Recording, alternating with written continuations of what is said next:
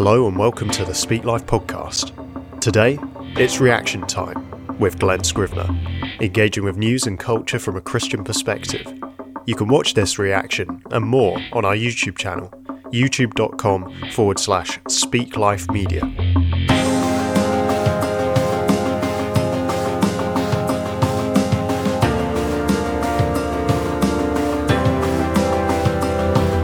Hello, I'm Glenn from Speak Life. We're about to watch the most English showdown in the history of English showdowns. It's the actress and the bishop, so there's something of the carry-on to this, but really it's the presenter of Great British Bake Off, Sandi Toksvig, having tea with the vicar of vicars, Justin Welby. If that isn't English enough, they had to patiently wait for this tea time tete-a-tete for 6 months. There's nothing more English than waiting patiently. And then Sandi discusses the aftermath with British understatement while the Archbishop keeps his own counsel. It's peak Englishness.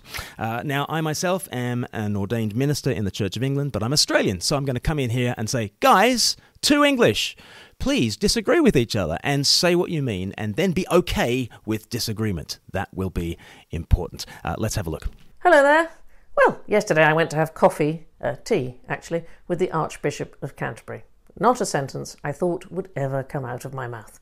We had agreed to such an unusual meeting following my public expression of distress last year when Justin, the Archbishop, reaffirmed the validity of a 1998 declaration by the Church that gay sex is a sin. Lambeth is the conference of bishops from around the world every 10 years, and the Anglican Communion is a global affair. 660 of about 880 of the world's Anglican bishops came to London in 2022. Some of the largest Anglican churches are in places like Nigeria, Uganda, Sudan, Kenya. The average Anglican in the global communion is a woman in her 30s living in sub-Saharan Africa on less than $4 a day. Bear that in mind as Sandi talks about the global Anglican Communion and its views. Now, this global meeting of bishops back in August 2022 reaffirmed what they had said in 1998 about sex, that it belongs within marriage, and they affirmed that marriage is not gender neutral. Christians tend to think that people are not gender neutral. We are gendered all the way down, even to a cellular level, and our genders are not interchangeable. And we believe that marriages are not gender neutral, because sex and marriage go together in a Christian understanding. Therefore, our sex, our gender, matters. The gender of a person is non-interchangeable, and the gender of a partner is non-interchangeable. Man and woman is a different thing to man, and that's a different thing to woman and woman. It's just a different thing. To swap the genders of one of the partners does not leave you with the same thing. Now, there's nothing surprising from a global or historical context about saying that marriage is male-female. Around the world and down through history, that is what pretty much everyone has always thought until a few Westerners very recently in human history. But that was the context. In August, a bunch of Anglicans reflected the overwhelmingly majority view of the world and of human history. And Sandi was very disappointed, and she wrote a public letter to Justin Welby. She said that Jesus never discussed sexuality. It's been 2,000 years. We've moved on. She finished by saying, "Call me, Justin. Let's have coffee. Let me talk you round. You never know. I might even forgive you."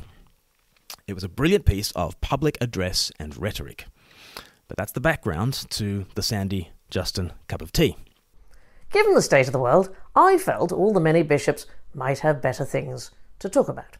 There's a lot to be said for that. I don't want to be talking about sex and sexuality. Justin Welby definitely doesn't. I want to talk about the Christian message. It's the greatest story ever told. It's this story of the God who took flesh, plunged to the depths of human experience, died the death of a slave under the judgment of God. He plumbed an infinite depth of pain and curse. He rose up again and invited the world to a table where there are no lords except him, the servant king, and we are all brothers and sisters. It is an unimprovable story, because you could not have a higher power plummet to a deeper pit to make a greater impact on more people forever. Right? The impact has been cultural and historical as well. That resurrection was a big bang, launching the largest, most diverse, most inclusive sociological phenomenon the world has ever seen, and it's built our world more than we can possibly know. I want to proclaim that story. I don't want to talk about sex. So then one option is, well, let's just stick with what the whole world thought about sex until 5 minutes ago, and let's just devote ourselves to other more important things. Because for most of the 85 million Anglicans in the world, war on the other side of the continent and a cost of living crisis does not come close to describing the difficulties that they face. There are more important things to be talking about, sure. So We could just leave alone the issue of sex and just stick with the global historical consensus. But I get it, that feels wrong. We feel like we want to at least reflect on, if not reform, our views of sex and sexuality. We don't want a 1998 view of sex. We want to think carefully about sex in 2023. Okay, that's totally understandable. But at that point, I guess we've discovered that sex and sexuality are important after all, from one point of view, which is fine too, but either let's talk about sex because it's important, or let's not talk about it. But let's not start a conversation about how we need to overturn the way the vast majority of humans have ever thought of marriage, and then, as soon as the other person pipes up, accuse them of having sex on the brain. That doesn't seem to work to me. Anyway, from our very calm and considered conversation yesterday, it is very clear that the State Church of England and the society it purports to represent are not remotely in step. Yeah, I think that's the heart of it. The church is not in step with the culture, but it never has been. Old Testament views of sex and sexuality were wildly different from Assyrian and Egyptian views of sex and marriage.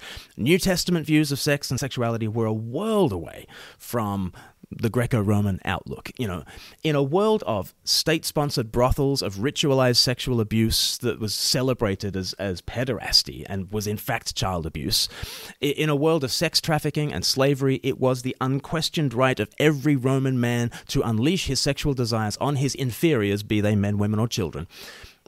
In that culture, the church was not in step, and thank God for that. The church was not in step, and Sandi is wrong that Jesus never talks about sex. Ground zero of the first century sexual revolution is Matthew 19, where Jesus says that the one-flesh experience of sex belongs only in the one-flesh union of marriage, and that marriage is between a man and a woman. It made every observant Jew around him say, "Yikes, that's restrictive." And Jesus says, "Okay, I'll give you one other option then, chastity." Okay, and chastity's better, but that's it. You know, nothing about this is in step with the culture, and it's certainly not in step with the sexual desires of the men who heard Jesus. But that's the point. In the words of evolutionary biologist Joseph Henrich, the church with this teaching reached down and grabbed men by the testicles. It trained and restrained and severely restricted sexuality, especially male sexuality, and Joseph Henrich's book, The Weirdest People in the World, charts how that sexual revolution remade the world and brought untold prosperity and benefits. But it was not in step. And it is not in step with modern views of sex either. But the job of the church is not to be in step. If there's a God, it would be very surprising if his views matched the Britain of 2023. Imagine if we were the ones who finally got it right. Not those morons in 1998. 1998, that's the 1900s. Yuck. No. God has impeccably soft left liberal views from 2023, right? That's who God is, right? But we all know that's ridiculous. Because if that were the case, then everyone in every time and place in history would have been wrong. And suddenly we're right? I take it nobody actually thinks like that. We act like it all the time. But on some level, we know that that's not right. But if God is not beholden to our tiny slice of history and culture, then I guess his ways contradict our ways at some point or other. If God is God, and if the church has anything to do with God, then the church must contradict the culture. Must. And if you were a betting woman or a betting man, and you had to guess one aspect of modern culture where we might have taken a wrong turning, is it possible that sex and sexuality might be, let's say, vulnerable to critique? Is that possible?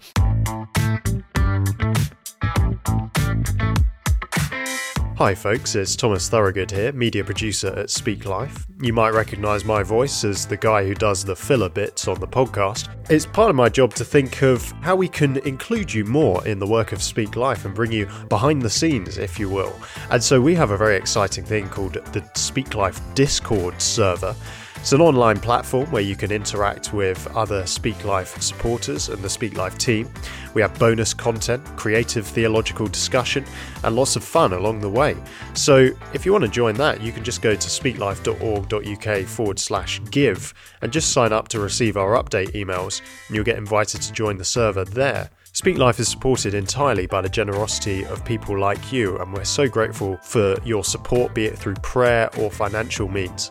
And if you're a regular giver, we'd love to give you access to the members zone of our Discord. In the members zone, you can see early drafts of our videos, you can give feedback and say what you'd like to see from Speak Life. Plus, there's even more bonus content. So after setting up a regular donation, you can request membership access on speaklife.org.uk/give. Okay, back to the podcast. You know, our Anglican brothers and sisters from sub-Saharan Africa look over and see things like, I don't know, in the news this week, a male rapist claiming to be trans and then placed in a women's prison. And they, from their point of view, they might wonder, have the liberal elites in the West lost their ever-loving minds? And they might think, should they be lecturing us, as Westerners love to do, about how the poor Africans are wrong again and how the white people have it right? You can understand how this looks, right? Is it possible that our culture has serious problems when it comes to sex and sexuality? Is it possible that God might disagree with us? And is it allowable for the church to say, no, we are not in step with 2023? 1998 is fine with us and the 19th centuries prior. Now, that does not mean that the church is always right at all. God stands above the church too, not just the culture. And sometimes we have been abominably homophobic, for which we owe huge apologies.